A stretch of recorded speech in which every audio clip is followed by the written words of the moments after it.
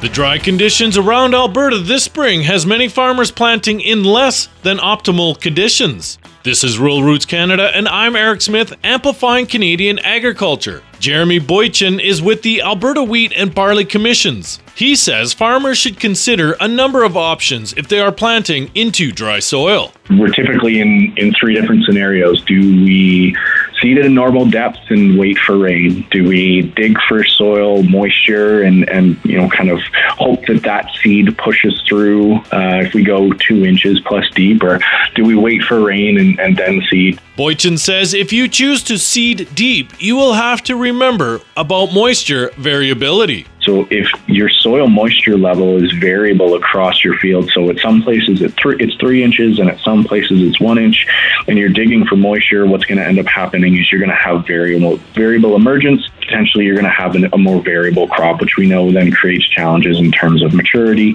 We can have weed issues that come from that as well, and then harvest issues as well. So we really want an even mature crop. He says adjusting your seeding rate is also a good strategy. If you are seeding into drier soils, think about jumping those seeding rates up a bit. And this has to do with the increased amount of stress that's going on for that seed emerging. If it's in dry conditions, it's sitting there and it's getting more potential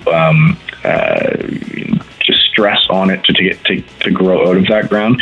So we're more likely to see more mortality. So if we put more seeds in the ground, that can help overcome that mortality. For more tips on how to help your crop where there is little moisture, go to ruralrootscanada.com. If you like this feature, check out the podcast farm on ruralrootscanada.com. For Rural Roots Canada, I'm Eric Smith, amplifying Canadian agriculture.